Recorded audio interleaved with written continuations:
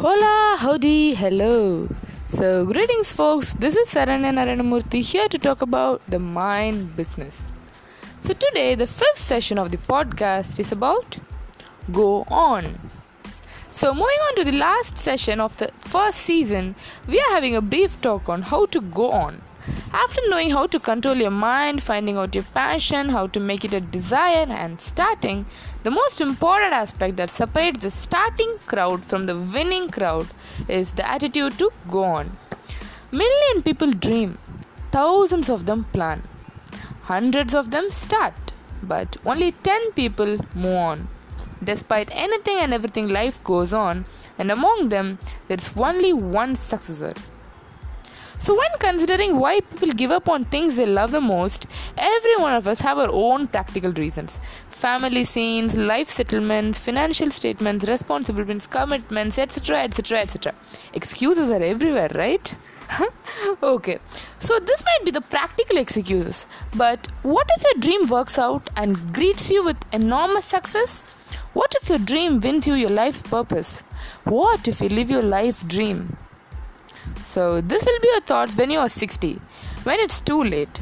At that time you will be left with nothing but regrets. The worst way to spend your life is by sulking into darkness and regrets and imagining a life where you could have worked for your dreams. Imagining. Agree?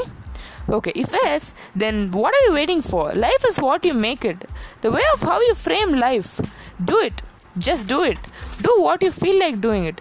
Spend your dream life dreaming and your real life hustling for yourself and your goal.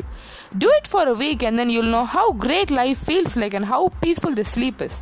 Do it, just do it, go on. Despite anything and everything life throws upon you, go on in a life carrying a positive attitude. Life doesn't give you more than anything you can bear. If it makes your existence tough, just remember it is strengthening you for a purpose and for a brand new battle, giving you a better version of yourself. Go on despite your failures or struggle. Life gives you exceptional rewards. When life gives you lemon, ask for salt and you got a lemonade. So start your dream, stay on your path and live your life king size. Stay tuned on the podcast until the next season, which is going to be released shortly.